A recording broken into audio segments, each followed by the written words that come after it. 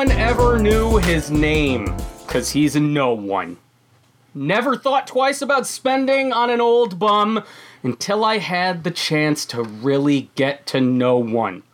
Now that I know him, to give him money isn't charity. He gives me some knowledge. I buy him some shoes. And to think, so I spent out all that money on big colleges.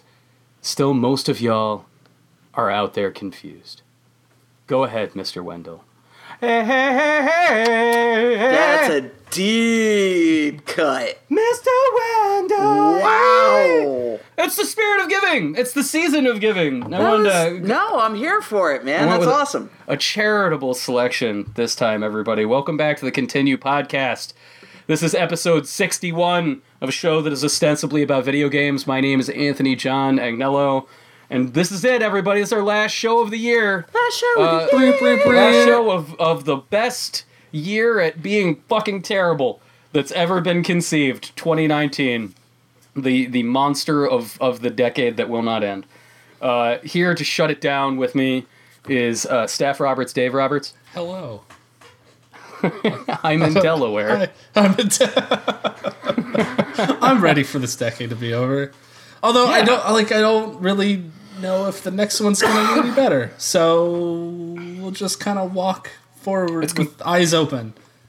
Time is arbitrary. Yeah. Our markings for time are completely nonsensical. But I like the intentional magic of sitting there and saying that here's the boundary, this one's done, new page, start fresh. Yes, New Year's resolution and failed on day 2. There you go. I like it. I like the intent every single time. We also have Susan Arndt. This past year was garbage. It was total trash. Let's throw it out and move on. Yeah, I don't even want to say nuke it from orbit because I don't want to sully the good name of Aliens with the year 2019. I don't want it dirtying us. Nope. I want to take this year and fling it into space and put it on a trajectory with some horrible star. Like, do we we consult with NASA if we know any stars or dicks? Is there a star that we've observed where we could definitively say that's star? Like, here's the thing. It does not deserve space this year. Does not deserve space. It doesn't deserve the Marianas Trench. No. So what it needs is, okay, so I need the dumpster behind a slaughterhouse, right? And not a nice slaughterhouse either. Right. I mean one that's like behind on its mortgage. Sure. That kind of slaughterhouse. Where the Hungry Man dinners get the beef cube There you go. for their frozen meals. You want that slaughterhouse. That's what I need. Okay. So I need this year to lay at the bottom of that and just absorb all of everything Its that gets juices. put in there. That's Yeah. what it deserves. I'm on board with that. It's a piece of trash. Dave, what do you want to do with 2019? Where do you want to kick it? Man, I don't know. I don't know, man. I don't have an answer for you. I think when eventually there will never be a show called I Love the Tens. No. It'll never happen. It'll never happen. No one loved this. The double aughts at least has this hey, remember the Strokes? Everyone was into that for a while. The Faint was cool, but the Tens. No, that's the year, that's the decade that the simulation started to break down. What was the name of the young man who recorded Gangnam Style? What was that gentleman's name? Oh God. Why am I blanking on his name? It's one word. I wanted to say Psy. It is. It's one. Yeah, it's Psy. Is it Psy? Yeah. I'm right? Yes. All right. Yes. I want, it'll be and next on I Love the Tens, it'll flash to Psy, and he'll just be like, and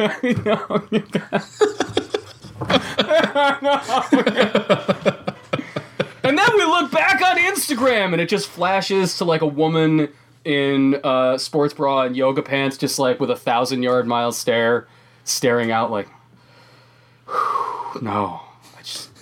And she's Think just back like, on it, and I'm just like, They no. somehow get like Michael Ian Black on to talk about how like this was the decade that the contradictions of capitalism had finally become irreconcilable, and everything is falling under itself. And he's just like, man, that's I don't know. It has some quip. That's a spicy meatball. That's- and then Logan Paul is on there to talk Oh, about God. the Fire Festival.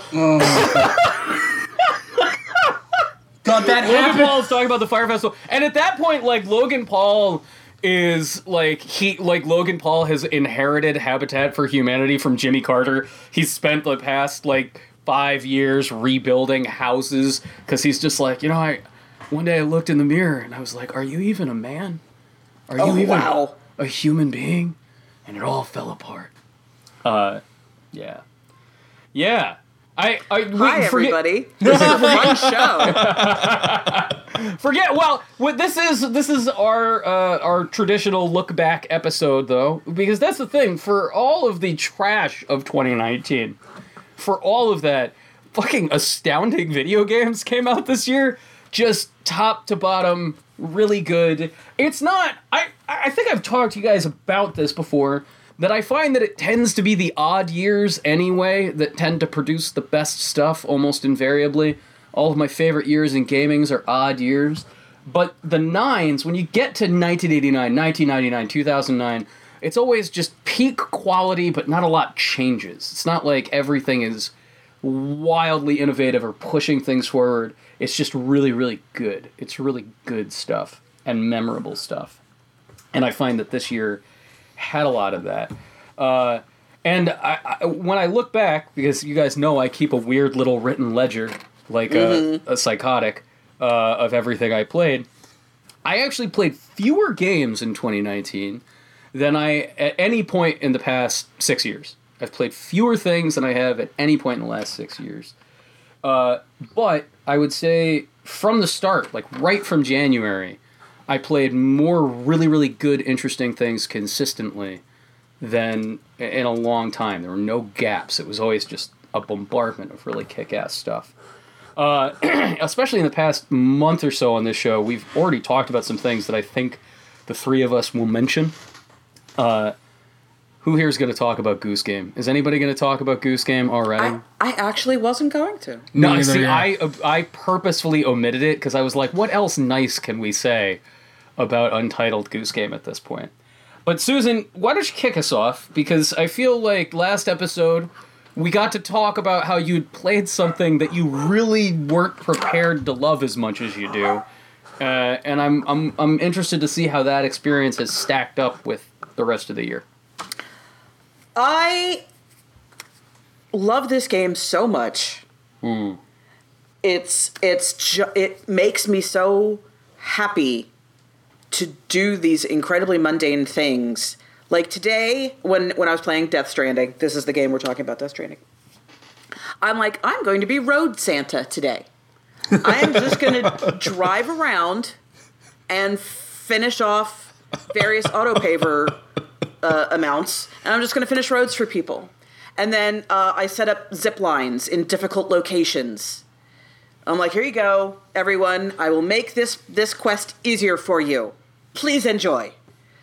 And I just really like doing that stuff because it makes me happy to be nice to people. Where are you in it? Okay, where am I?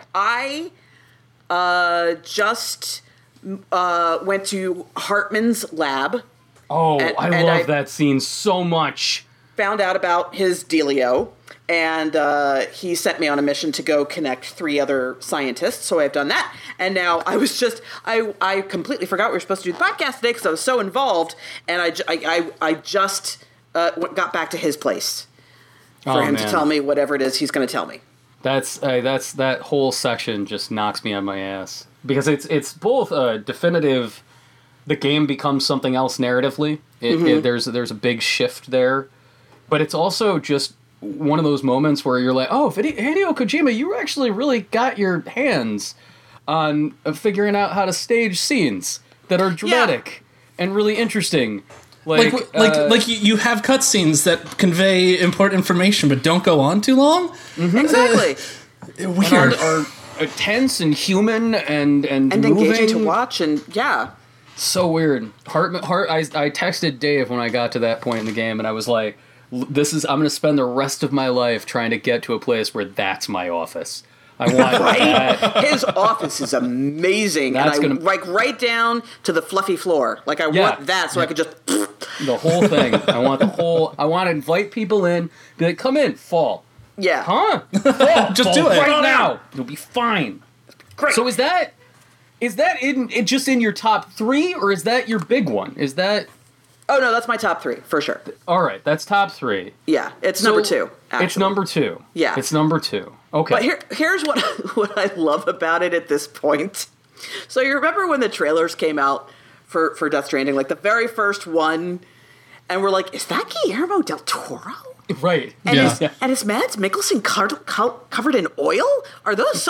What is happening? And I just got to that part in the game where it is just pick it up and put it down, and that entire trailer is a sequence in the game. And now I'm like, oh, well, this makes complete sense. Yeah, exactly. You know, like a tank rolls by. Yeah. Like, oh, of course. And the It's tank, not like, weird anymore. It's not weird anymore. It's like, I'm like, oh, well, duh, of course he's plugging in a baby. Duh.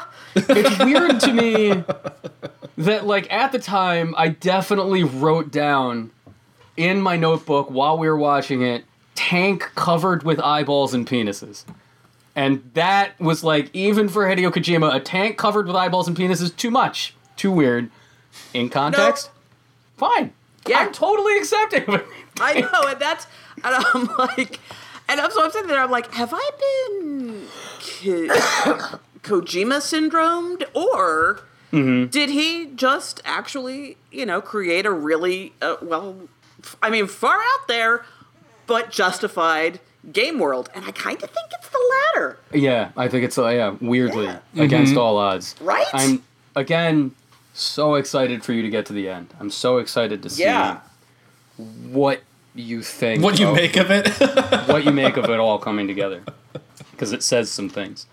So what are your other 2, Susan? What are your other big ones? Starting at number 3 is Tangle Tower. Tangle Tower? I don't Yes. Okay. Actually, it would be Oberdin, but Oberdin was already released on PC, so blah blah blah. No, Tangle Tower. So Tangle Tower is a few years back. There was an adventure game called Detective Grimoire. Yes. Wonderful art style, really, smart, funny writing, and this is the sequel, and it was part of Apple Arcade, and now it's on Steam, and you can get it other places. It's just such a well-constructed adventure story. The puzzles are fun. They're weird, but not weird for weird's sake weird. The problem with adventure puzzles, adventure games in general, is if you play them a lot, the puzzles are all like, oh, dear God, I've played Professor Layton. Please don't make me do this, I have 5 matchsticks. Exactly. Oh, you have to slide the blocks around to make it... Shut up. No, stop. But you won't get the key out unless you slide the blocks. Stop it. The puzzles here are interesting. They're challenging, but they're challenging in different ways, so that if you're stuck on one, you will get another one just instantly. The animation is incredible. The whole thing is voice acted. The voice acting is top notch. The animation is great. It's just a wonderful experience that's not too long. You can finish it in a day, and you will probably finish it in a day because you'll start and you won't want to stop playing. What's the look? Like, what is the aesthetic? What is it? 2D cartoon. 2D cartoon? Okay. 2D cartoon, and it all takes place in Tangle Tower is a family residence, 2 families it's an extended family because they married, right? So it's the 2 branches of the family, and each family inhabits a tower. And there's a locked room mystery. Someone has been murdered.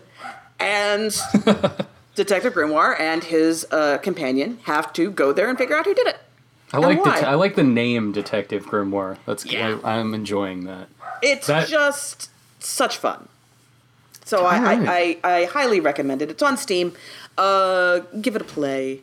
It's a very good holiday kind of, not that it's holiday themed or anything, but it's that kind of like, I want something light and something, Can you feel me Googling Tangle Tower Switch? Yep. Can you feel me doing Oh, I know. I know. That's on. You said that's on Apple Arcade too, right?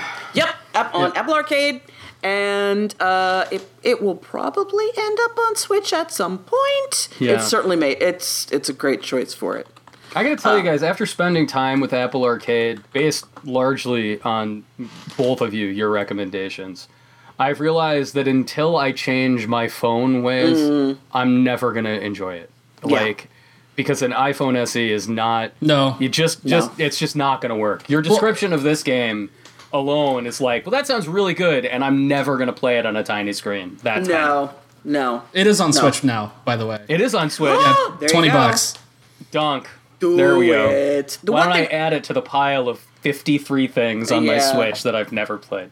One of the things I really appreciate about it, because I did play it on a phone, I actually broadcast it to my big, huge 60-inch TV through an Apple TV. It's perfectly optimized to run on a phone. Like, you just point to, because everywhere you go is a room in the house. So if you're like, oh, I need to go back and talk to this person, boop, just tap the room. Walks you there automatically. All the inventory management, everything just really works beautifully on a phone. So if that's where you end up playing it, you will have a good experience. If you can see. You have to be able to see it. Yeah. Yeah. Before we move on to your other picks, Susan, I Yeah. will say, anybody who is amongst our Patreon backers, you've already heard us talking about Sayonara Wild Hearts on today's episode, because I was giving Susan shit about finally liking Steven Universe, because it's Steven Universe the game. But I was playing it, and it got me thinking about sort of the double-edged sword of Apple Arcade, because everything is very, very perfectly optimized among the like premier Apple Arcade games. You have all these things that are really well considered for that platform, and then you have the option to play them on a big, beautiful TV. If you have an Apple TV, if you have these other ways of pushing Apple Arcade where it can go. And I almost want games to have a like mobile mode and a TV mode now. Yeah. Because I was thinking about how Sayonara Wild Hearts is so concisely designed around mobile. Yep. And yet if I could stick with the pop album theme, allow me like a long play mode where there's just no level distinction, because I just want to keep playing. Yeah. And I want to be like, guys, I'm not an iPhone SE, Sayonara Wild Hearts. I waited for a controller like a yutz. All right, so number 2 is Death Stranding. Yep. Number 2 is Death Stranding, a game we've never talked about on this show. Not once. No. Ever. What is your number 1? Sayonara Wild Hearts. Yes! Perfect transition! Yeah. Because I basically love everything Simogo touches. There's just something about the way that particular studio assembles a game that resonates with my soul. So even when I don't particularly enjoy the game, I like playing it. Like, they've done some games that I'm just like, but I still feel something. I've mentioned Device 6 once or twice on this show. A couple times. That's them as well. So Sayonara Wild Hearts, I was playing it, and it was so perfectly tuned. The visuals, with the sound, with the movement, with the colors, with the message, that when it got to the end of the game, so the game is about, the girl who has a broken heart, and she's going through these levels to repair it, and she fights different gang groups. Like, there's the twins, there's the wolves, there's right? And the end of the game, you make up with all of them. Like, she gives each of them a kiss, and it restores part of her house, or part of her heart. And I got to that part of the game, spontaneously just burst into tears as this well of emotion just came out of me at this beautiful moment. I'm like just sitting there. I'm like playing, la la la, and when you play games a lot, that doesn't happen very frequently. You know, you don't end up with that kind of emotional connection to a game often. And that it touched my soul. There's just really no other way to put it. It just absolutely touched my soul. In addition to being a really well-tuned game with great pop music and slick visuals, but that end just really, really had an impact on me. So, Game of the Year. I feel like Simogo is... If I had to say that this decade, and it really has been this decade, where mobile games became, that phrase is an identifier at this point. We've talked on the show about how indie is a meaningless phrase at this point, whereas mobile game is still indicative of what you're going to get. It is almost its own form.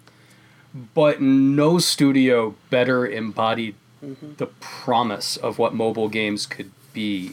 If you go back to 2010 and that sort of tidal wave moment when the iPhone 4 came out, and a year later when the iPad 2 came out, and it really became clear that these platforms were going to provide gaming experiences that weren't just novel but exceptionally rich. The first time I played Year Walk, I was just like, holy shit. Yeah. This is it, man. This is it.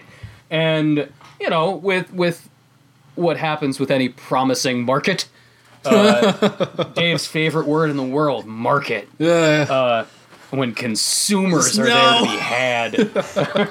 Capitalism has its way, and yeah. I mean, it got nasty really quick, but holy shit, that first year of the iPad when you had even Cappy, EA was doing really interesting things with. Did you guys mobile. play the Mirror's Edge platformer? The 2D Mirror's Edge platformer that EA put out? It was iPad exclusive for a little bit, and it ruled. They put out a Dead Space game that was really good. Really good. Really, really, really good.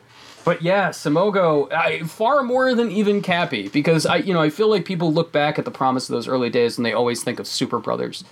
Sword and Sorcery EP is sort of the emblem one, but Year Walk and Device 6, and they're it. I think it's a great pick, Susan, and I'm just so glad that you like Scott Pilgrim finally. I feel Shut the fuck up. We started the decade.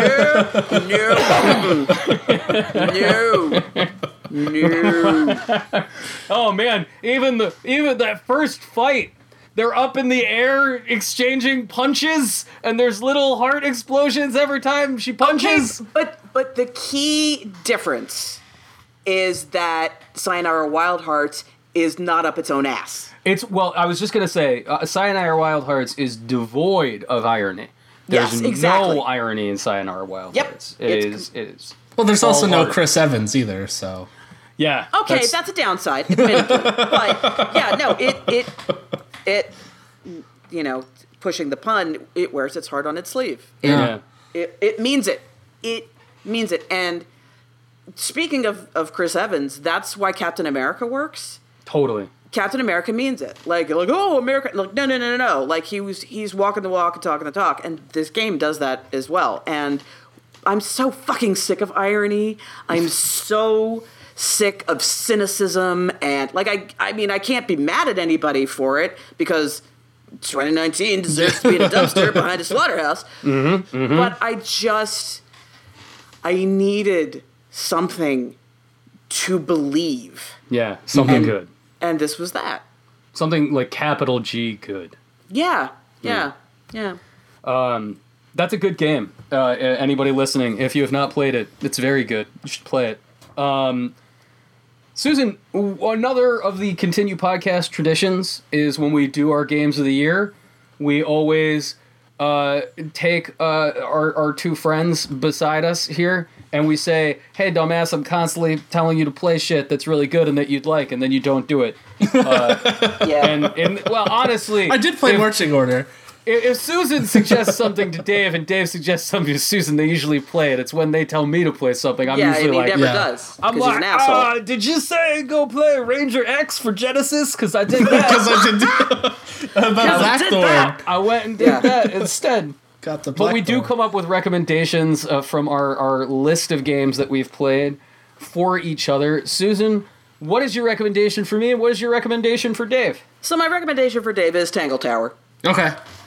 Yeah, It's I've got it queued up on my iPad. I just need to find the time. But yeah, Yeah, I'll play I mean, it will not. It is not a long game, and it is playable in chunks. So it can be like take a little time before you go to bed, play a little bit, put it away, and that's like love it, love that game.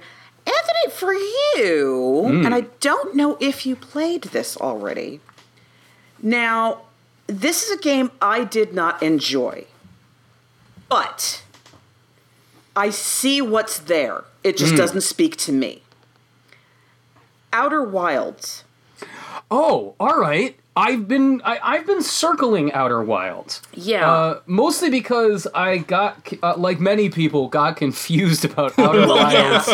Yeah. And you'd think that somebody would have been like, guys, we gotta we had switch like it up. sit down for a meeting and just We like gotta talk Edge this of out. Tomorrow this No, quickly. I think they did. I 100% think Outer Wilds was like, okay, the game out, because it came out for Xbox first, right? Yeah. And then like, all right, we're gonna goose this a little bit. We're gonna put it out real close to Outer Worlds, and people will get confused, and they'll say, oh, it's only $25, and I'll buy it. All right. You were the third person in the past 6 weeks to recommend that I play Outer Wilds. So here's the thing. I'll be number 4 too. No Yeah, shit, but- really? Yeah. This is a game that either clicks with you or doesn't. There is Yeah. no middle ground at all. I did not click with it. Like, I see what it's doing, I just don't like it. Sure. But I think you should experience it, see what it's got going on, and, hopefully you dig it. Yeah. But even if you don't, I think you need to see the creativity that has gone into that game, because it is wildly creative. That's a great sell. That gets me in automatically. And it's one that I've been, orbiting in such a way as to not know. Orbit. Yeah. I don't know much about the specifics. I only know the basic premise. I know the aesthetic, and I don't know what you actually do. And I've intentionally kept it that way. Okay. So I'm in, and I feel like I'm gonna need a palate cleanser. I don't know if I told you guys what my new project is, but now that I've sort of finished all the big stuff, I've got like a couple of little 2019 things that I'm cleaning up. Like, I'm gonna go play Control, but I know Control is like really short. I am playing Planescape Torment for the first time. Oh, Ooh. interesting. Okay. And Classic. it is, and it's one of those things that has had this reputation, and it's also like I now understand. You understand immediately why it has its reputation, because that game is weird as balls. And I love it, but it's a very dense, involved game. Yeah. Like, I think I've played 15 hours and I haven't left the first town at all. Wow, okay. Like, I just keep talking to everybody and Yeah. dying repeatedly. So I'm gonna... I think Outer Wilds is gonna be my break game from Planescape. So, I actually think Dave's going to need a little bit more time to think about his recommendations for this, but Susan had another wonderful idea to add to our end-of-year show tradition, which is to say, that freaking came out this year? That actually happened? Because there are so many goddamn games that it is impossible to keep up with. Not and only also, are there so many games, like, time has dilated to the point where, like, every year is like a decade now. Yeah. And it's also over instantaneously. Right. We live in a perpetual Q episode of Star Trek: The Next Generation. Everybody, that's where we're at. It's true, actually. Yeah. So I wanted to kick us off with this one out the gate. Outer Wilds was on my picks for that actually came out this year. Oh And alongside it was also Travis Strikes Again, Suda51's weird diary that he published, actually came out this year. And all of these people last week, when the Game Awards aired, that's when we're recording this, everybody. We're recording this a few days after the Game Awards, which... the Game Awards. How do we sum up the Game Awards? Okay. I want to say something very specific about the Game Awards. Okay. We are now... Okay, so you know people who are, like, movie buffs, like actual cinephiles? Sure. Like, the Oscars come up and they're like, oh, Christ, give me a break. Yeah. We are now that with video games. Yeah. Yes. We've arrived. We've arrived because the production was... it was like the Golden Globes. I mean, it was that level. It was incredibly well done. It was slick. It was beautiful. There was no... I mean, we are past the Razor mascot walking around and giving out Mountain Dew to people. Like, those years are gone. It's a wonderful, wonderful production, but it is that mainstream kind of the games everybody's heard of, the games everybody expects to see. And it's that now. And so, like, I'm watching it and I'm bored out of my mind because I am the video gameophile, and this is now no longer for me. The funny thing is not only do I completely agree with you, but, I didn't watch them. I just kept checking in with you guys every hour. How are my canaries in the mine? Suffocating. Oh, no, good. I'm not going in there. Hey, you know what? Disco Elysium won 4 awards, so... There you go. And they shouted out Marx and Engels as winning the Subway Presents Fresh Indie Developer Award. Wow. That's a good moment. That's a good moment. Only at the Game Awards. And then later they gave out the Gaming Tweet of the Year. Who won the Tweet of the Year? I don't know. Wait, are you serious? Is that a real thing? I am 100% serious, yes. That bums me out. 2019, come on, man. Content Creator of the Year goes to... Yeah, I don't know if there is a broadcast for us anymore, because E3 is no longer that. No. It's done. 2019 is the year E3 was not. It didn't die, but it's buried. It's interred this year. Finally, like Nintendo Directs, I guess. I was gonna say because like that's where they're like, hey, guess what? We're reviving Moon. Yeah, Moon. Remix RPG, Deadly Premonition 2.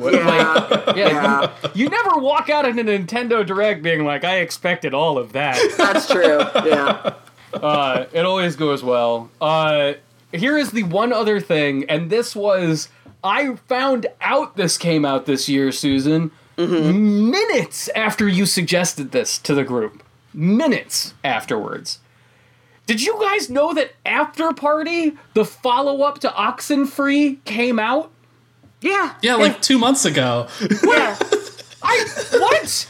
Yeah. It's been in development forever. Where the hell did that come from? There's probably a reason why you haven't heard too much about it. I've heard it's not very good. Oh, that's a bummer. Yeah. Oh, no. Wow. Some people, like, it's just like... So the thing about, like, Oxenfree was like...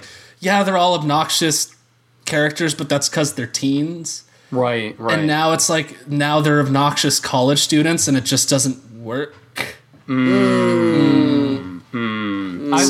love the premise, but like I thought... So I turned on the Xbox, and I was like, let's see what's in the old Game Pass hole. And it was just like, After Party. I was like, when the shit did After Party come out? Are you kidding me? What? This doesn't make any sense. What the hell year is this? Well, now that bums me out. Oxenfree remains up there for me in terms of the best things I've played this decade, for sure. I love that game.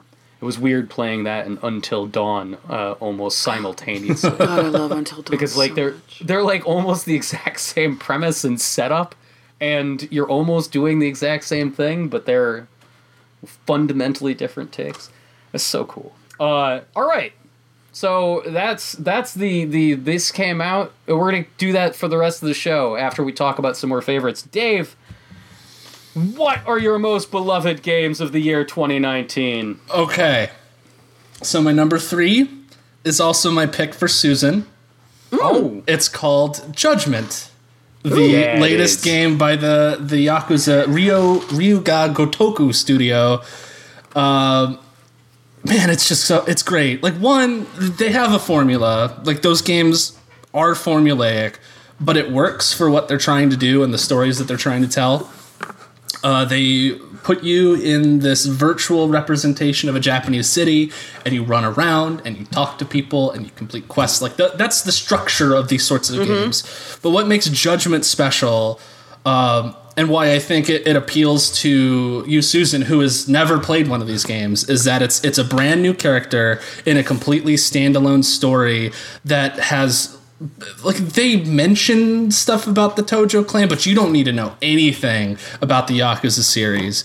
So yeah, like, the main character you play is Takayuki Yagami, he was a defense attorney in Japan, where they have, it's like, there's like a 99% conviction rate. So the idea of actually defending someone and getting them acquitted is incredibly rare. And then he does it.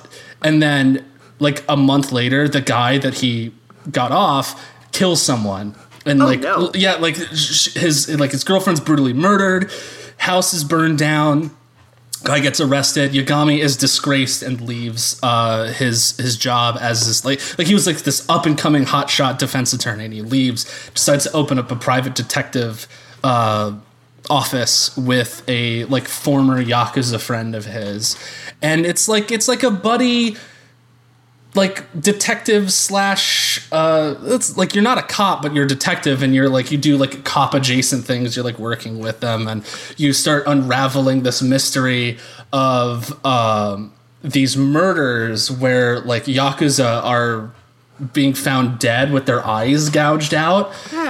Yeah, and there's a serial killer. They think it's a serial killer who's, like, doing this, and so you're, like, trying to investigate this murder, but also getting caught up in, like, larger governmental schemes and things. It's a really well paced and well told, just a really solid detective story, like something that you would watch on TV. It's even structured in episodes with, like, a previously on segment, like a TV show. Yeah. All right. Dave. But You're going about this recommendation to Susan Okay. all wrong.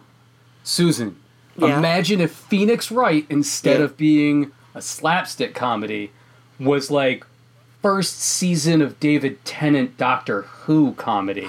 Oh, shit. And then in every scene, when you have to look around the environment to look for clues like in Phoenix Wright, you did the same thing, but there's a cat hidden in every single one. Yeah. You gotta listen for the meows to find it. And there's a trophy you get for finding them all. Yeah, it's That's how you do it, Dave. That's how you make the sale there. but yeah, it's like, the characters are great. Like, you get to meet everyone at the law office that he used to work at, and they're all like really great interplay with each other. There's a really great side story with your Yakuza partner that they delve into. It's just, man, like, they write really good shit. Just, like, Yeah. really solid. Like, you're not going to be surprised by it. But, like, there's emotion there. There's, like, humanity there that they earn more often than not. And then there's also all the side cases and shit that you can do. Like, because you're a detective, the side quests in this one are, like, you meet people who are like, hey, I think my husband's cheating on me. And so you go, and some of them are more straight-laced like that, so you, like, follow the guy around, you're trying to take a picture of him in the act, that sort of thing. But others are like, a guy who has an apartment is like, I think my apartment's haunted. Oh, nice. Or someone wants to rent an apartment. They're like, I think this apartment is haunted. You need to go there, stay the night, and find out if this apartment is haunted. And then, like, where that goes is just, it's hilarious. It's really funny. I haven't done that one, dude. Oh, That yeah, sounds it's awesome. good. Yeah, it's great. Well, because the thing in Japanese society is that, like, there are actual, like, groups that inspect apartments for hauntings, and if your apartment is officially haunted, because it is a fairly religious slash superstitious society as far when it comes to like ghosts and spirits and things. So if an apartment is designated as haunted, you can get rent for really cheap there. Nice. Because nobody wants to rent it because it's haunted. Anyway, so there's that. But yeah, it's a really cool slice of life of a culture that isn't American that you get to experience. Really good side quest, really good main quest, and like I don't know how you feel about like playing a game in Japanese with English subtitles, but if that's not your thing, they recorded everything in English. And it's really solid.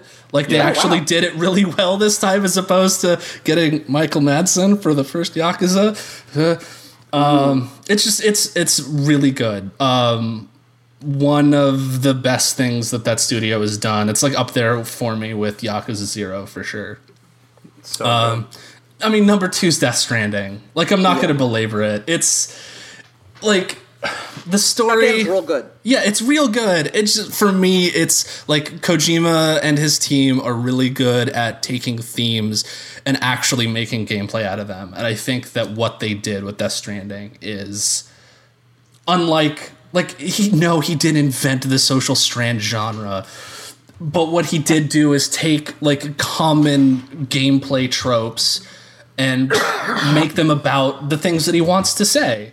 Which is like, it's nice to see, because a lot of games just go like, well, this has to be a third-person action game because that's what people play and like and enjoy. So we have to put loot in it. We have to put a skill tree with 3 different sets of skills because that's what every game is. He bucks a lot of those trends and just takes the form and makes it his, and I really dig that. And a centerpiece of the game is about a father's love for his baby. Yeah. Like, yeah. Come on. It's perfect. It's perfect. Yeah. I love that game. And number 1, probably not surprising that you're gonna hear this, but it's Disco Elysium. I am not shocked by this. Yeah, it is holistically, like taken as a whole, it is one of the best stories I've played in a game, because it feels like a game, a world that has like it has decades of history in it that you're experiencing from a studio that this is their first game. They haven't made anything else before, and it feels like this is a team that they've been doing this forever. It is sad and funny and dark and depressing, but also human and full of hope. And it feels like a real place that has a lot of weird shit going on in it. And it's so funny. It's one of those games where like you look at the dialogue and you just want to take screenshots of all of it and share it, but you don't, because then that would spoil it for them. And then like the actual game itself is like equally as interesting and well done, because the way that the game gives you all of these little threads to tug on, and whenever you hit a wall, whether it's like a skill check that you can't pass, so you need to like level up a little bit more or go somewhere else to find some more information to like try the skill check again, there's always something else to investigate. There's always someone else to talk to, some other person's story that you can hear, which may help you in the thing that you were having trouble with before. So the game gives you so many reasons to just poke and pull and prod and learn more about its world, that like I like mainlined that game in a couple of days because I couldn't stop. And the way that it culminates in its ending. Have you finished it, Anthony? I know I've not finished it. No, I ended up going down the plane. Because I started that and Planescape almost simultaneously, and I was like, all right, I'm basically doing the same things here. Yeah, but the thing about Disco Elysium though is that like it lacks the friction that yes.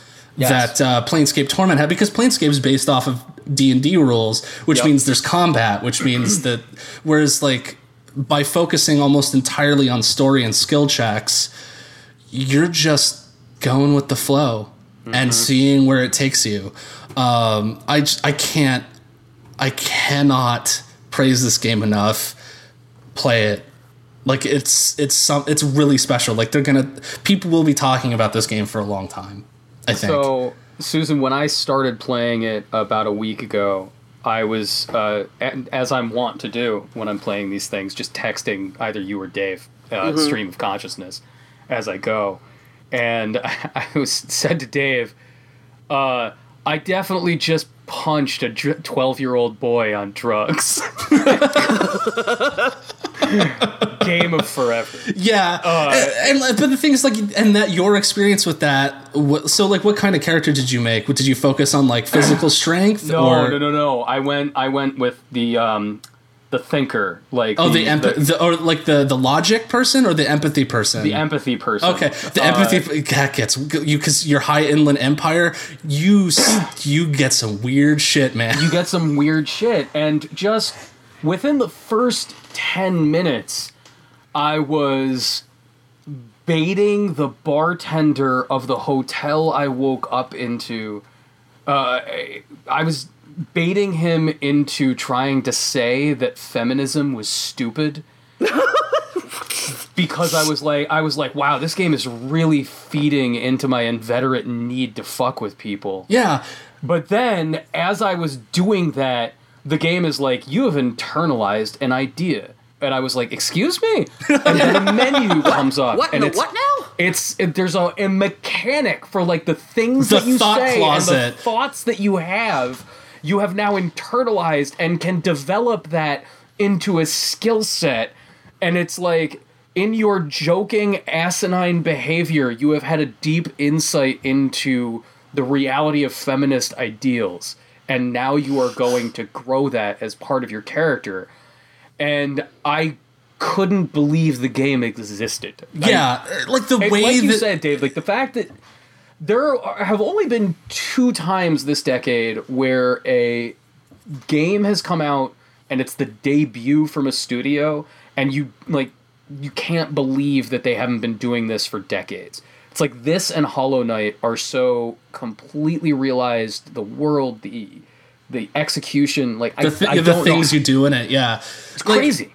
Like the fact that all of your skills are different parts of your brain, and that leveling up those skills cause all kinds of invisible, like, you don't realize the game is doing this until like suddenly it clicks and you're like, every single time you talk to someone, every line of dialogue, the game is rolling invisible skill checks behind the scenes. And if something hits, one of your skills, which is like a part of your brain, will pop up in the dialogue window. And sometimes it gives you a little insight into the character, or sometimes it gives you a hint about like what next dialogue option you should pick, or sometimes it unlocks a completely new dialogue option that you never would have had if you didn't have points in that skill, or sometimes it lies to you and says like maybe you should pick this, and like it's actually the wrong thing, or maybe it just fucking wants drugs and just keeps talking about, you need to ask this person for drugs because I want them. Give them to me. It's so good. It's so good. Yeah, it's a remarkable thing. And I will say, again, playing it side by side with Planescape, because there is this direct lineage between those two things, right? Yeah. This idea of taking very traditional role-playing mechanics, like tabletop role-playing mechanics, and marrying them with a very exhaustively written narrative that tries to marry deep choice with deep specific narrative craft. It's crazy to see how they've kept some of those traditional elements of role-playing, like you're describing, and just twisted them entirely. Yeah, like it's clear that they this was based off a campaign that they ran. Like an actual D&D campaign that they built and wrote and ran on their own for like 15 years. Yeah. Man, it's cool. It's got, like, it has ideas. Like, it has ideas and things that it wants to say about the world using the world that they've created in really interesting and just like I said on the last podcast I was talking about it, like it feels like a really good book. But like not in a way that feels pretentious or overly like it's trying to be like you remember when was it Beyond Two Souls when Sony was mailing out big honking like blank stapled script. stacks of scripts like this script has over 1 million words or whatever, and then they sent out like representations of what that would look like in like okay, thanks for sending me a bunch of printer paper, I guess we'll use it.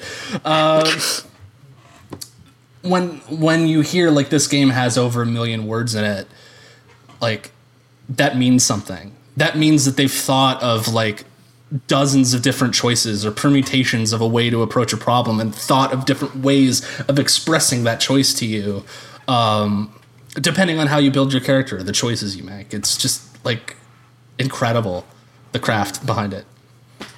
Okay, and then there's a real it's interesting to hear that that's your game of the year and Susan's is Sayonara Wild Hearts, because they're linked very strongly by a core of sincerity. I think like all the games I think that we've like at least Susan and I have picked all have like genuine emotion and like actual sincerity behind them. Like there's nothing ironic. Like there's irony and sarcasm in Disco Elysium, but at its heart it's a very like yeah, you can be the Anthony in this game and just like fuck with people, or you can be the sad communist cop that just like is really sad that like all of the left-wing people died in a revolution 100 years ago and you just want people to have a better life. Yeah. And you're really sad. Dave. Yeah, the Dave. Like just really sad about every decision that you've made up to this point. Like it's man, play it. Yeah, get it. Do it. And for you, Anthony, my pick. So I know you've been playing a lot of Gloomhaven through Tabletop Simulator. I'm going to suggest that you look into Gloomhaven, the official game on Steam. Oh, so you were talking about this in the Discord the other day. Yes, so it is still in early access, so this is kind of a cheat because it's not technically done yet. But what they've done, the thing that we've talked about before on this podcast is like digital representations of board games always feel like they're missing something, right? They're missing that, like the tactical feeling of like picking up pieces and putting them on a board. The nice thing about Gloomhaven is that it's clear that the game was designed to be a board game representation of a video game, all the way down to the fact that you're unlocking achievements while you play it and growing the city out in a persistent state as you progress through missions. Gloomhaven, the video game on Steam, feels like a really good turn-based, like a tactical turn-based game. Interesting. That just happens to use cards. And a lot of that is just the way that like the UI and like graphical choices that they make. Like it feels like you're not looking at like a board. You're looking at an actual like dungeon with like 3D modeled dungeon walls and like moving your 3D animated character around. And like they're like attack animations and stuff. So like it feels like a video game that just happens to be built from the skeleton of a board game. The thing about Does it still have like the Gloomhaven structure? Like, are you in town and you're getting the reputation points and shit? Right now, because it's in early access, they only have the 6 starter classes, and all they have is this like roguelike-y adventure mode where you create a party and you go out and you basically just adventure until you either complete your quest or you die, and then you can start over and do it again. But when the game releases in version 1.0, it will not only have the entire Gloomhaven campaign in it that you can play it by yourself or online via co-op with other people. So you have a digital version of Gloomhaven that does all of the fucking work for you, so you don't have to worry about whether you're at advantage or disadvantage. You don't have to worry about poison tokens and damage tokens and trap tokens, setting up your map, looking like it's doing all of this for you just because it's built like a video game. So the plan, like right now, the foundation is good enough that I think I can recommend it to you. Like if you pick it up on sale, I picked it up during the Thanksgiving sale for like $18. It's normally $25, and I think once they hit 1.0, the price is gonna go up because it's gonna have more stuff in it. So, but I think it's good enough right now that you can get in on the ground floor of it, and if you just like playing Gloomhaven combat, you'll have a good time with it. But once they add in the online multiplayer with the full campaign, like that's it. You know, crazy, awesome. Yeah. You'll have a full version of this game that just like does all of the fiddly stuff for you. Check it out. That's cool. Awesome. Yeah, I like that a lot. My group that I was playing Gloomhaven with too has transformed completely, because one night another of our friends was like, "Can I play with you?" And my one friend, who's like our Gloomhaven DM, who was like basically running our campaign for us, was like, "All right, I have an idea," because we were in like our regular game, we were in the middle of a dungeon, and he was like, "All right, well, here's what's gonna happen. You open this sarcophagus," and he programmed a thing in Tabletop Simulator to just flip our board completely, and he warped us into fucking Star Wars. And he all of a sudden was like, "And all of your characters from Gloomhaven and the character class you've been playing, you are now Star Wars characters, and you have to play through this Star Wars scenario." And it was so bizarre having to try and use the skill sets that we'd been using in Gloomhaven without the cards, but maintaining the character, that we just completely ended up sticking with that. And so now we've just been you're just playing Star Wars. Now we're just playing a Star Wars RPG in perpetuity. I'm really embarrassed now. Susan, what the hell came out this year? Okay. Prepare your brains. I'm ready. Ancestors.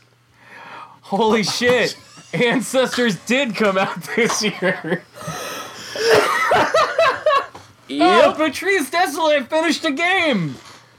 Kinda, the monkey right? game came out this year. Did any of us play the monkey game? Nope. No, I didn't. It came out on Epic Game Store like months ago. Yep. Right. And I think but now only it's just out, hit. I think. Is it out on consoles now? I don't even know. I think it's actually out. I've been like circling that one because I wanted to play it when it came to PS4. But I heard recently that Patrice Désilets did one of those interviews where he's like, all the critics are wrong because they weren't playing it right. And I'm like, you never want to... Maybe you made a bad... Yeah. So I have a lot of gaming people in my Twitter, like a lot. Mm-hmm. I only know one person who played it, and it was because they were reviewing it, and they told me, "Hey, this is what I was playing this weekend," because they're a friend of mine. I saw nothing. Who reviewed it? Adam, our friend of the show, Adam. Adam played Ancestors? He did. Friend of the show, Adam Rosenberg? Yeah. I gotta ask him about it. Yeah, I saw nobody talking about it, good or bad. Yeah. Like nothing. It just whoosh. It's one of it was one of those first big epic exclusives, because I think it came out very early in that whole experience earlier this year. And oh my god, I had that guy on the show when the show still existed, and he had a lot to say about it, and it was super interesting. And it came out on PS4 on the 6th of December. It came out on PS4 on the 6th of December. I wonder if it runs reasonably. Ugh. I'm very curious to play that game. I'm curious about it as well, but not that curious. I'm not money curious. Yeah, exactly. That's a good way of putting it. I'm not money curious. I'm not money curious. Yeah. Any others, Susan? That's a good one. Holy crap. Oh, yeah, I got another one. Lay it on us. Tetris 99. Oh, I know Tetris 99. Yeah. No, but like, doesn't it feel like it's been out kind of forever? Forever? Well, it's always- it's just always part of the been here. landscape. It's always been here. Right, like that's where what that came out this year is. Wait, well, oh my god, that only came out this year? Yeah. It just feels like it was 5 years ago that game came out. Nope. Yeah. It was February. And Yeah. here we all that was are. the whole That's reason because to- February was 10 years ago. Apparently, yes. February Yeah. happened 1,000 lifetimes ago, and now we're here. Yeah, Tetris Okay. 99. I got one more. Rage 2. Oh my god. No, it didn't. Rage 2 it did not come out this year. Let's be as kind as we can be to Rage 2, huh? Rage 2 is still coming, everybody. Get hyped. It's a They're finally gonna finish PS5 the launch story. title. Mega textures. Am I the only one who saw the trailer for Rage 2 and was just like, oh, come on, man. Don't you have any self-respect? This is... My reaction to it was, really? You want to be Borderlands? Yeah, Really? I just... Yeah. Okay. It has the stink of Watch Dogs desperation on it, and none of the like mechanical charm. And as soon as they're like, yeah, it's not even the people that made Rage. Well, who wanted Yeah, that? why? Who was this for? The Bethesda ZeniMax machine has people who don't give a shit about video games looking at a spreadsheet and being like, money dollars in, money dollars out, more money dollars in. Yeah, Who's yeah. the asshole who said that we could make money on this? It's a black box at this point, man. It's just Here's my theory, and I base this on other Bethesda choices. I feel like they had this game in production,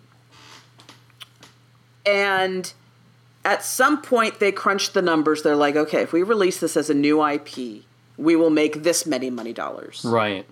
If we release it as Rage 2, we will make this many money dollars. And it's slightly more. So, like, if we trash it, we get 0 money dollars. Sure. You know what I mean? Like, I suspect, and it's not a terrible strategy. No, it's not. Especially if you timeline this too, where you say Avalanche ships Mad Max in 2015, and so they have the expertise for like cars, guns, running around. Mad Max, Desert. by the way, not a bad game. Not a bad game. That Mad Max game is pretty cool. Yeah. It's an extremely solid 7 out of 10. Right. So I could see that. And I could see them being like, all right, well, let's throw a brand on it and see if we can juice this a little more. Right. Like, even if all they end up doing is breaking even with it, Yeah. that's, it's That's bizarre. 0 is better than negative. So I suspect, I have a suspicion that they crunch numbers in that way. I could be wrong. I mean, I'm pulling this out my butt, but, Yeah. All right. Well, let's talk about things that are good and not Rage 2. Let's talk about things that are not Rage 2. Okay, do I need to say Death Stranding is number 2? Do I need to? Are we just all? No, apparently we're the we've Wonder decided it's Twins the of- second best game of the year. It's the second best game of the year, everybody.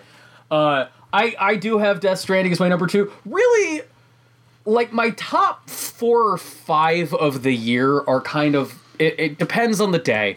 At any point, I could say it's my game of the year. If you'd asked me yesterday, I would say Death Stranding was my game of the year. If you'd asked me the day before that, I would say Untitled Goose Game is my game of the year, but I'm not even going to mention that right now. So for the purpose of our discussion, know that the number 1, number 2, number 3 is a little arbitrary here. So, Death Stranding, number 2. My number 1 game of the year, I'm going to talk about, just to get it out of the way, we covered it at length on our last episode, Star Wars Jedi Fallen Order. Wow. I think is my game of the year. Interesting. Okay. And okay. Here is why. In the same way that Sayonara Wild Hearts and Disco Elysium are linked by a core of sincerity, Star Wars Jedi Fallen Order is proof that you can have the multiple giant soulless corporate juggernauts producing something, and the result can still be something that is recognizably made by human beings who feel things and want to make something good. They are often fighting an uphill battle within those machines, but no one makes the thing that is Star Wars Jedi Fallen Order because they are purely like, let's get rich! Like, that is... Star Wars Battlefront 2 is the most disgusting, nauseating, mercenary thing in the world because they're like, look, we made an engine that we think is going to bilk people out of their work money. That's what we did. Here, get our Zuckus gun in your card packs. And this is not that. There is nothing here, but we poured our heart and soul into a really good story, and we think that you're going to benefit from it. And it is, as we talked about in the last episode, janky as hell. They were given just enough money to get this thing over the finish line, and they did it, and somehow that makes it better.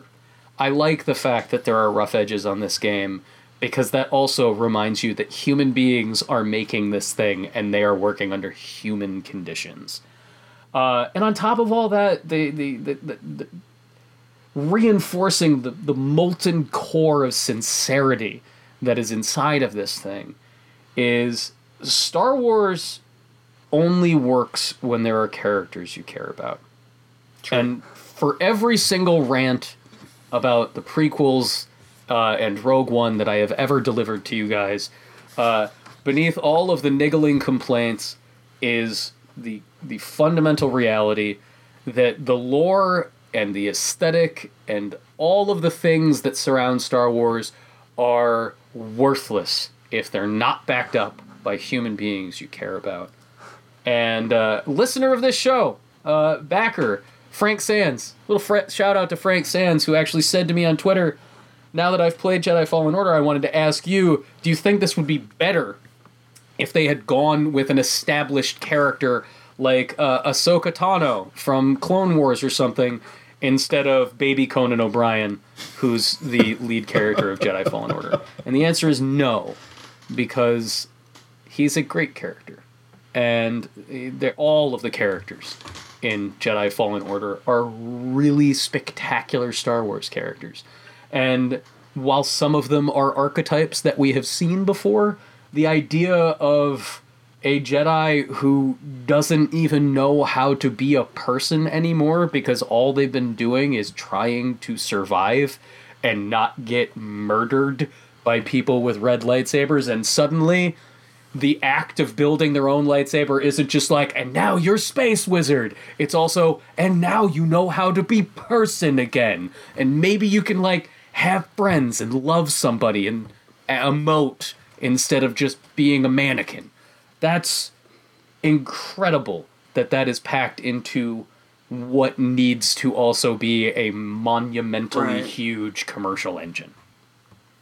It's really special. It's a great game. And it's every bit as valid and enriching as the indiest of indie art project. And it's important to remember that just because something is made by a giant, disgusting machine, that doesn't necessarily mean it's inhuman, too.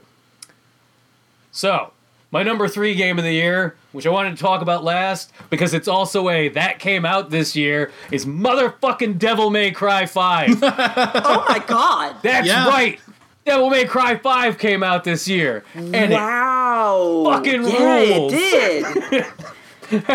Everybody forgot, I think. I think everybody forgot that Devil May Cry 5 came out in March, and Yeah, I definitely forgot about that. that game rules so much. It's so much fun. It's so good. And it's different.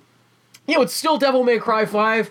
Whenever I try to tell somebody to play Devil May Cry 5, in the middle of it, you're Dante, and it's Dante, but he hasn't shaved in a really long time. That's the only difference between him and old Dante. He's got that scruff going on, and you're fighting a big demon, and this demon's covered with armor, and you beat the shit out of it, and the entire fight, chunks of the demon are coming off, these big metal chunks of demon body, and at the end, you kill the demon, and then all the little chunks of demons start shaking really hard.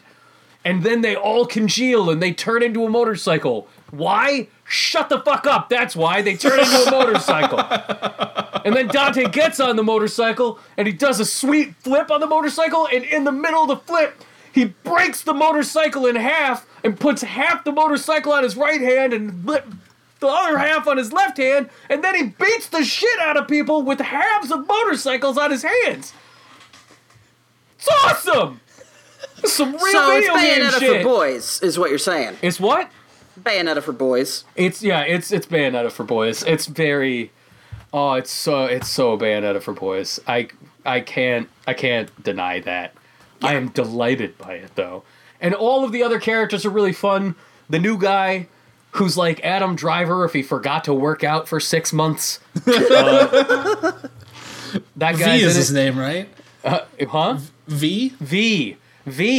And V is really... too. Yeah, that's sort of the novel part of Devil May Cry 5, because V, you throughout the game, you spend a third of your time playing as Dante, a third of your time playing as Nero, and a third of your time playing as V. And V, you're never attacking directly. You're making 3 animals under your control attack things. Yeah, it's very strange. And All right, I'm down with that. It takes a lot of getting your mind around it. So you have a big panther, and you have a giant bird, and then you have like a giant rock golem thing. And you have to sort of get into this rhythm of almost observing combos rather than directly making them happen, but it's still this really satisfying rhythm. And then your panther can turn into like an oily shadow skateboard, and you skate around the level in it, and it's just cool as shit. It's just some real video game nonsense, and I love it.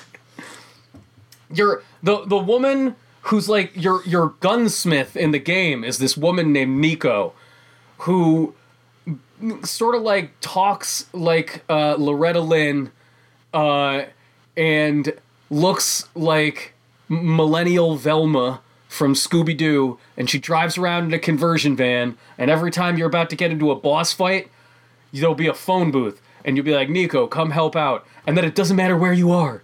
You could be inside of a library in a skyscraper that is at the bottom of the sea, and all of a sudden, a fucking conversion van drives through the wall, A-Team style, and she just comes out, and a cigarette hanging from her mouth, and she's like, what do you need, honey? And I'm like, everything, Nico! I need everything. I like that. I need you to pull my devil trigger. Yeah.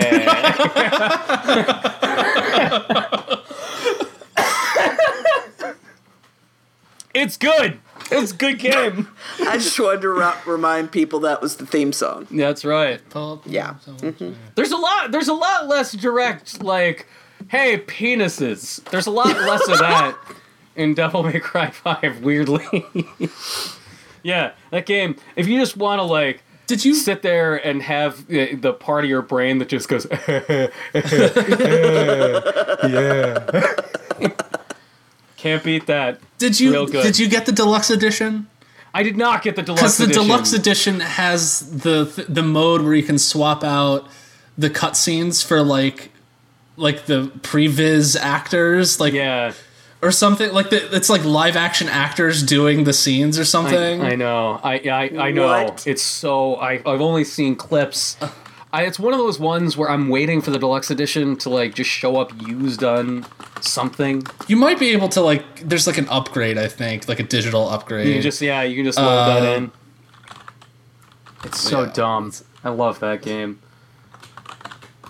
All right, well, Dave looks it up. I will move on. My suggestions. Susan, this is another. This actually came out this year. Okay. They made a new Chocobo's Dungeon. And it is What? available on Switch. Do you and say, it's hold on, Chocobo? Is this like a Yeah, I Star know. Trek character? Yeah. Chocobo. Chocobo. Chocobo. A documentary about Chocobo. God damn it! I say words good. And the guy who made it lives in Burbank, California. Chocobo's Dungeon. Yeah. It's called Chocobo's Dungeon Everybody, but it's buddy But it's like buddy. Buddy. And it is you will be delighted because they finally worked the like Final Fantasy job system into the game, and it's called Everybody because every time Chocobo meets a buddy, he can learn to do what they do, and he gets their Aw. hat. And He gets their hat. What?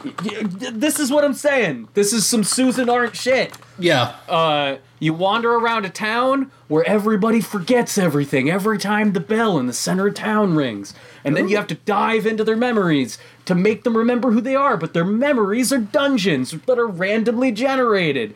And you walk around and you're like, queh, because you're a Chocobo. It's really good. Good game. You should play it. I think that it got to the point where Square is just like, man, it's like $10 because nobody bought it. But yes, play it. You will love it.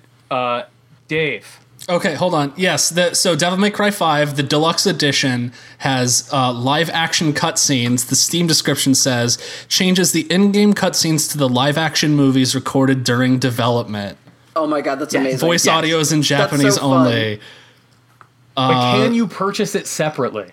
No, I think it's part of the deluxe edition. So Damn I wonder there might be a way that you can like upgrade digitally, but all Yeah. the reviews are like cures my depression, hands down best DLC I've ever purchased. Oh man, Greatest DLC of all time. everyone should play it.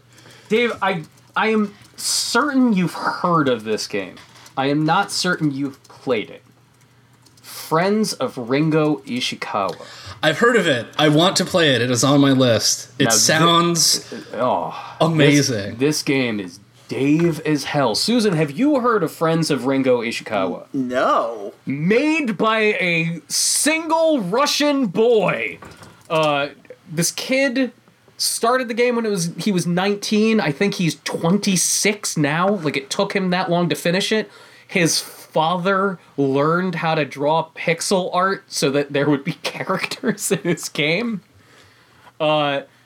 This kid was obsessed with like River City Ransom, the whole Kunio-kun series, obsessed with Persona, etc., and has made this game where you are a Japanese high school kid in a very traditionally like anime comics Japanese high school in the 80s, and you're a thug, much like in River City Ransom. with the hair and everything. With the pompadour hair, but the game is super freeform role-playing.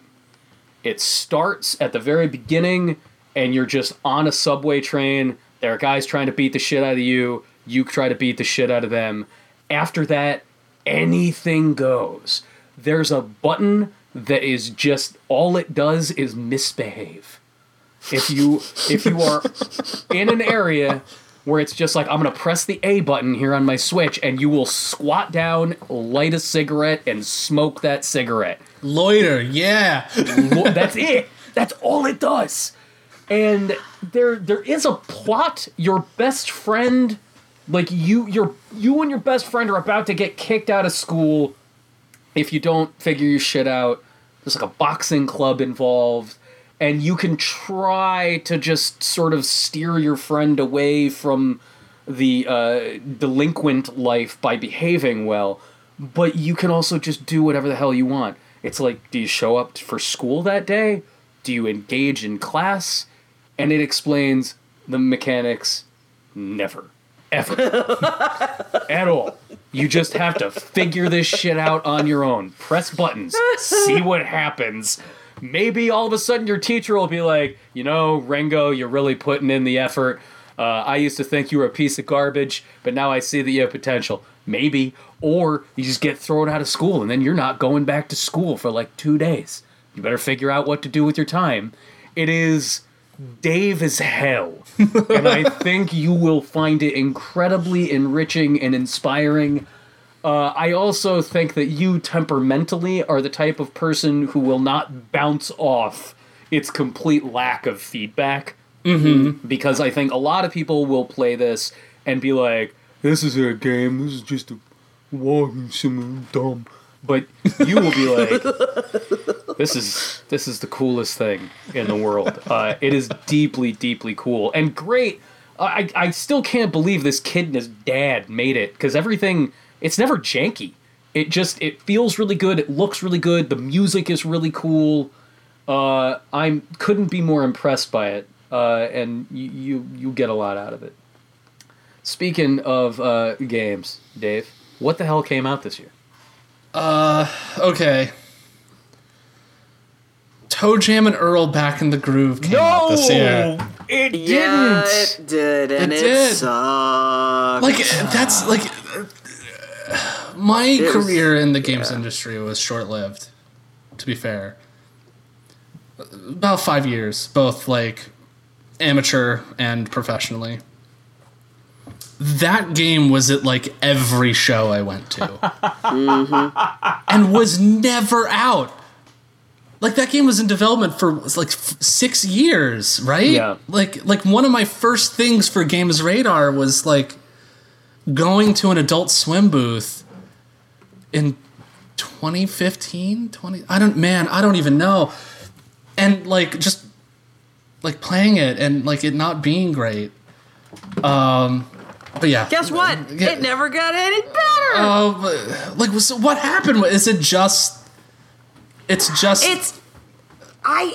Okay, so... Because you're the Toe Jam and Earl fan here, right? I am. I love Toe Jam and Earl. I got the limited run physical copy. Like, I'm that person.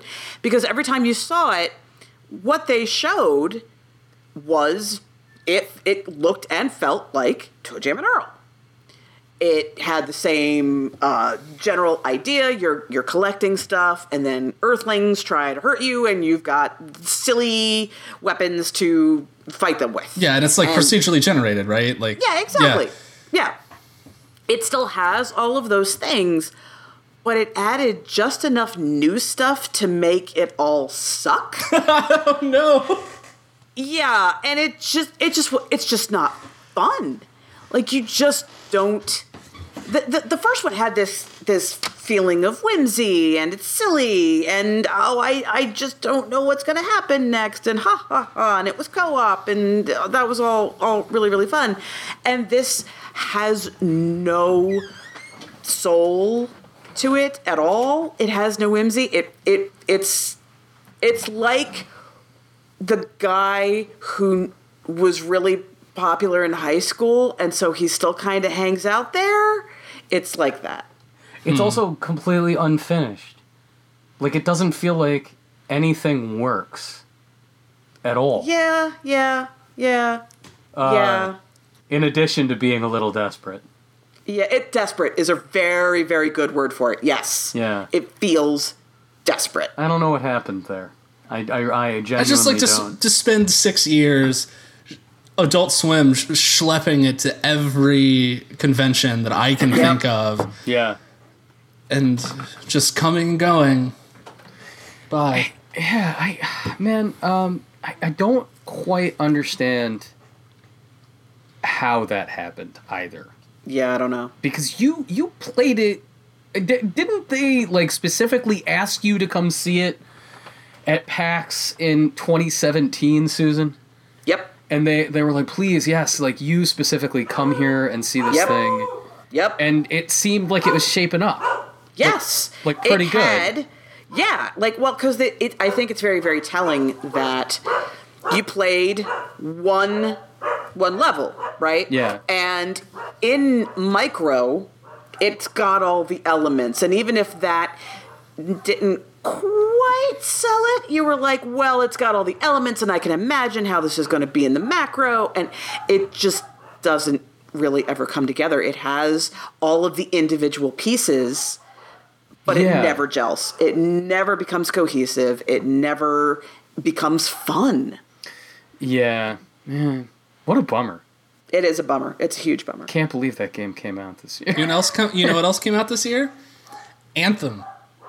Yup, sure did. No, it didn't. It Sure like that did. game. That game feels as distant a failure as the ending to Mass Effect 3 for me, as far as like the discourse goes. Yeah. Or like Mass Effect Andromeda. Like it feels like Andromeda. like this happened years ago, and like BioWare has died. Did either of And, you like- guys play Anthem, by the way? Nope. No, it's like It's Didn't sucks. play Andromeda either. so. It fucking I sucks. I had when I was subscribed to GameFly, I think it was in my queue at one point, but I ended up removing it because I was like, I value my life and time more than this. I do. And then like when I subscribed to the EA Premiere on the PC to play Star Wars, I was like, oh, I could play Anthem, and then just didn't install it. So I had these like 2 opportunities to play it not for free, but like as part of the thing, like 0 effort on my part other than like downloading it and playing it, and still they're planning on fixing it, I guess. Oh, bless their That's the hearts. scuttlebutt is like yeah. Jason Schreier was interviewing people and said that like they're gonna do a Anthem 2.0. I'm Man. sorry, man. There is no. I played enough of that game. There is no like. What was the Destiny expansion? Taken King? I think it was Taken King, Yeah. where it's Yeah. like Taken King has changed everything and it really fixed the launch woes. Mm-hmm. There is no expansion that fixes what is wrong. Well, because the thing with Destiny, like the core of Destiny was like the running, the shooting. Yeah, The core yeah. of that was good. Yes, precisely. They could Final Fantasy 14 it. I mean, they would have to Final Fantasy 14 it to the extent that they would have to build an entirely new game. Because Final Fantasy 14 Realm like Reborn it's is not a an new update. game. Yeah. Yeah. And Yeah. that was like, oh shit, we almost broke the entire company from the ground up. We better make a new game. We can't patch our way out of this one, guys. We have to. Yeah. And like there's no doing that. Like Anthem is fundamentally broken. And it's not just the shooting and the loot. Like the hub town, none of it's fun or interesting or good. It's all terrible. It's all completely unappealing and bad. Just why would you spend 10 years and hundreds of millions of dollars taking a company that makes stories for people to experience by themselves and transforming them into a company that... What are you doing? Why would you ask Casey Hudson to make this? He came in after. He wasn't there for this at the launch. Oh, that's true. That's true. He did come in after. Like, But still. basically to right the ship. Why would you give that guy... oh my god. You know? Did you know that a Far Cry game came out this year? Really? What? Far Cry New Dawn. No, it did That that like standalone expansion to Far Cry 5 with okay. the like There's it's like an set after the nukes go off, and it's like What? I've never even heard of this. oh my god, yeah, it got announced at the Game Awards What the fuck is that? in 2018, and then came out in February. Oh, the twins! Yeah, the Oh, like twins. the twins Right. is the Wolfenstein thing. That No. also came out. that Different also came twins. out this year, but no, yeah, there was another Far Cry game, and Yep. Yep. Yep. Oh, you know what else came out this year? Days Gone. There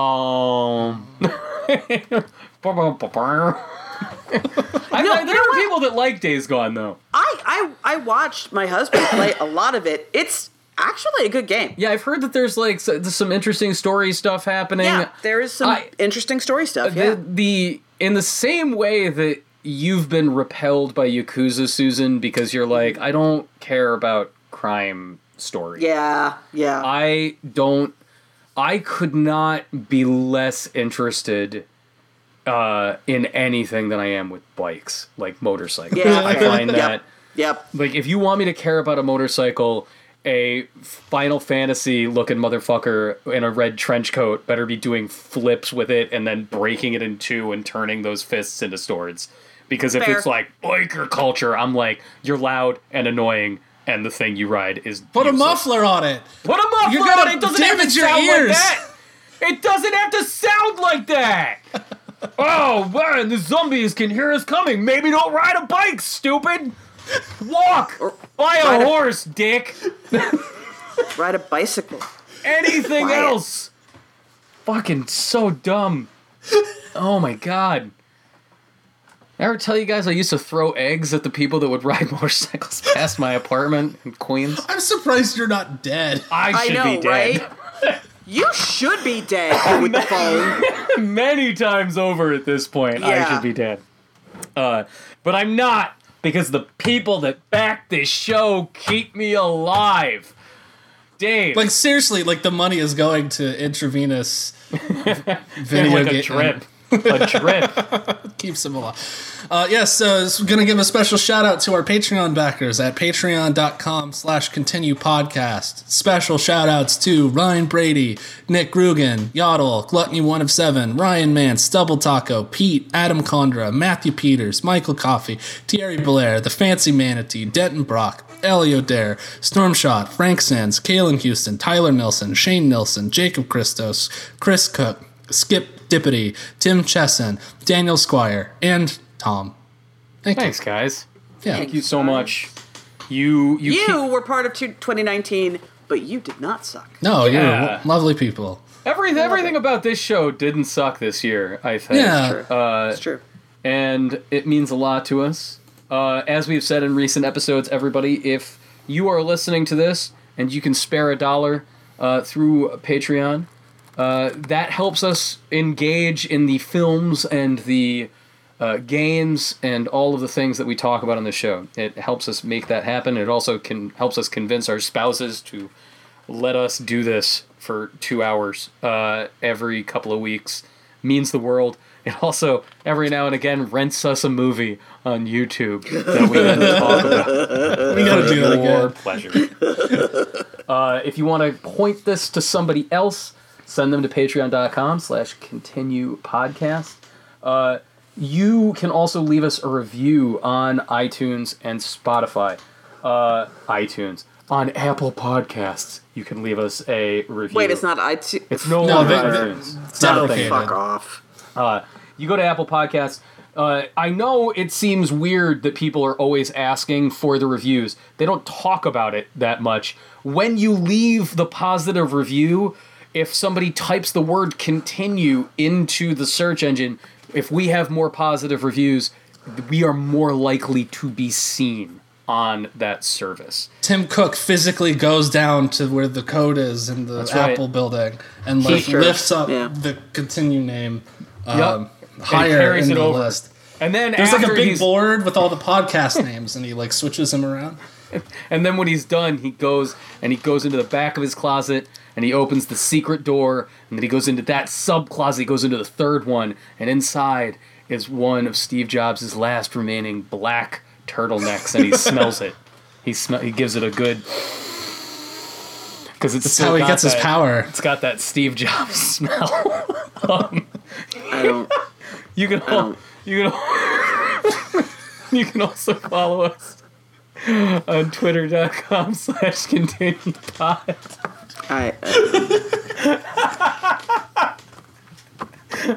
I broke Susan with the Steve Jobs smell.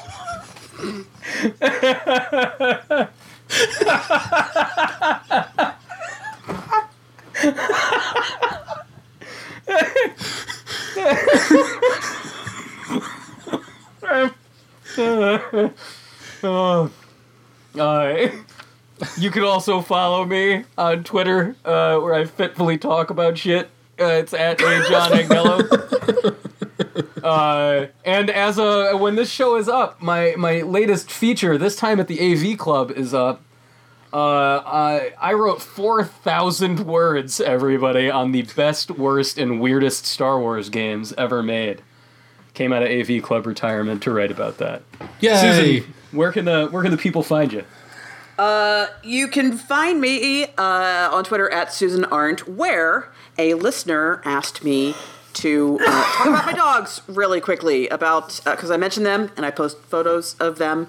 And so real quickly, I have 3 dogs, Alice, Bridget, and Chloe, ABC. They are all mixed breeds. They are all rescues. Alice is half yellow lab, half whippet. Bridget is half miniature dachshund, half miniature pinscher, and Chloe is a Chihuahua dachshund mix, affectionately known as a Chiweenie. And they are 14, 7, and 3. God, Alice is 14 now. She's 14. How is that possible? My little old grandma. Oh my god. That just doesn't seem real. Dave, where can the people find you? You can find me on Twitter at David Robots, where I tell people that they deserve healthcare no matter what. Anyone whose brains have been infested with worms. But what if the rich people got healthcare too? Okay, great. Cool. They're paid for it. God. Yeah. I like having the choice of going bankrupt or dying. That's my favorite choice to make. It's so cool. It's the freedom that I feel every day. There it is, everybody. That's how we're shutting down 2019. Burn this year to the ground. We'll see you in a very cool sounding year on our next episode. Until then, we hope you have a wonderful holiday. Do something really fun on New Year's. Talk to somebody you haven't talked to in a really long time, and just generally be good. We'll see you in 2 weeks, everybody. Goodbye. We love you.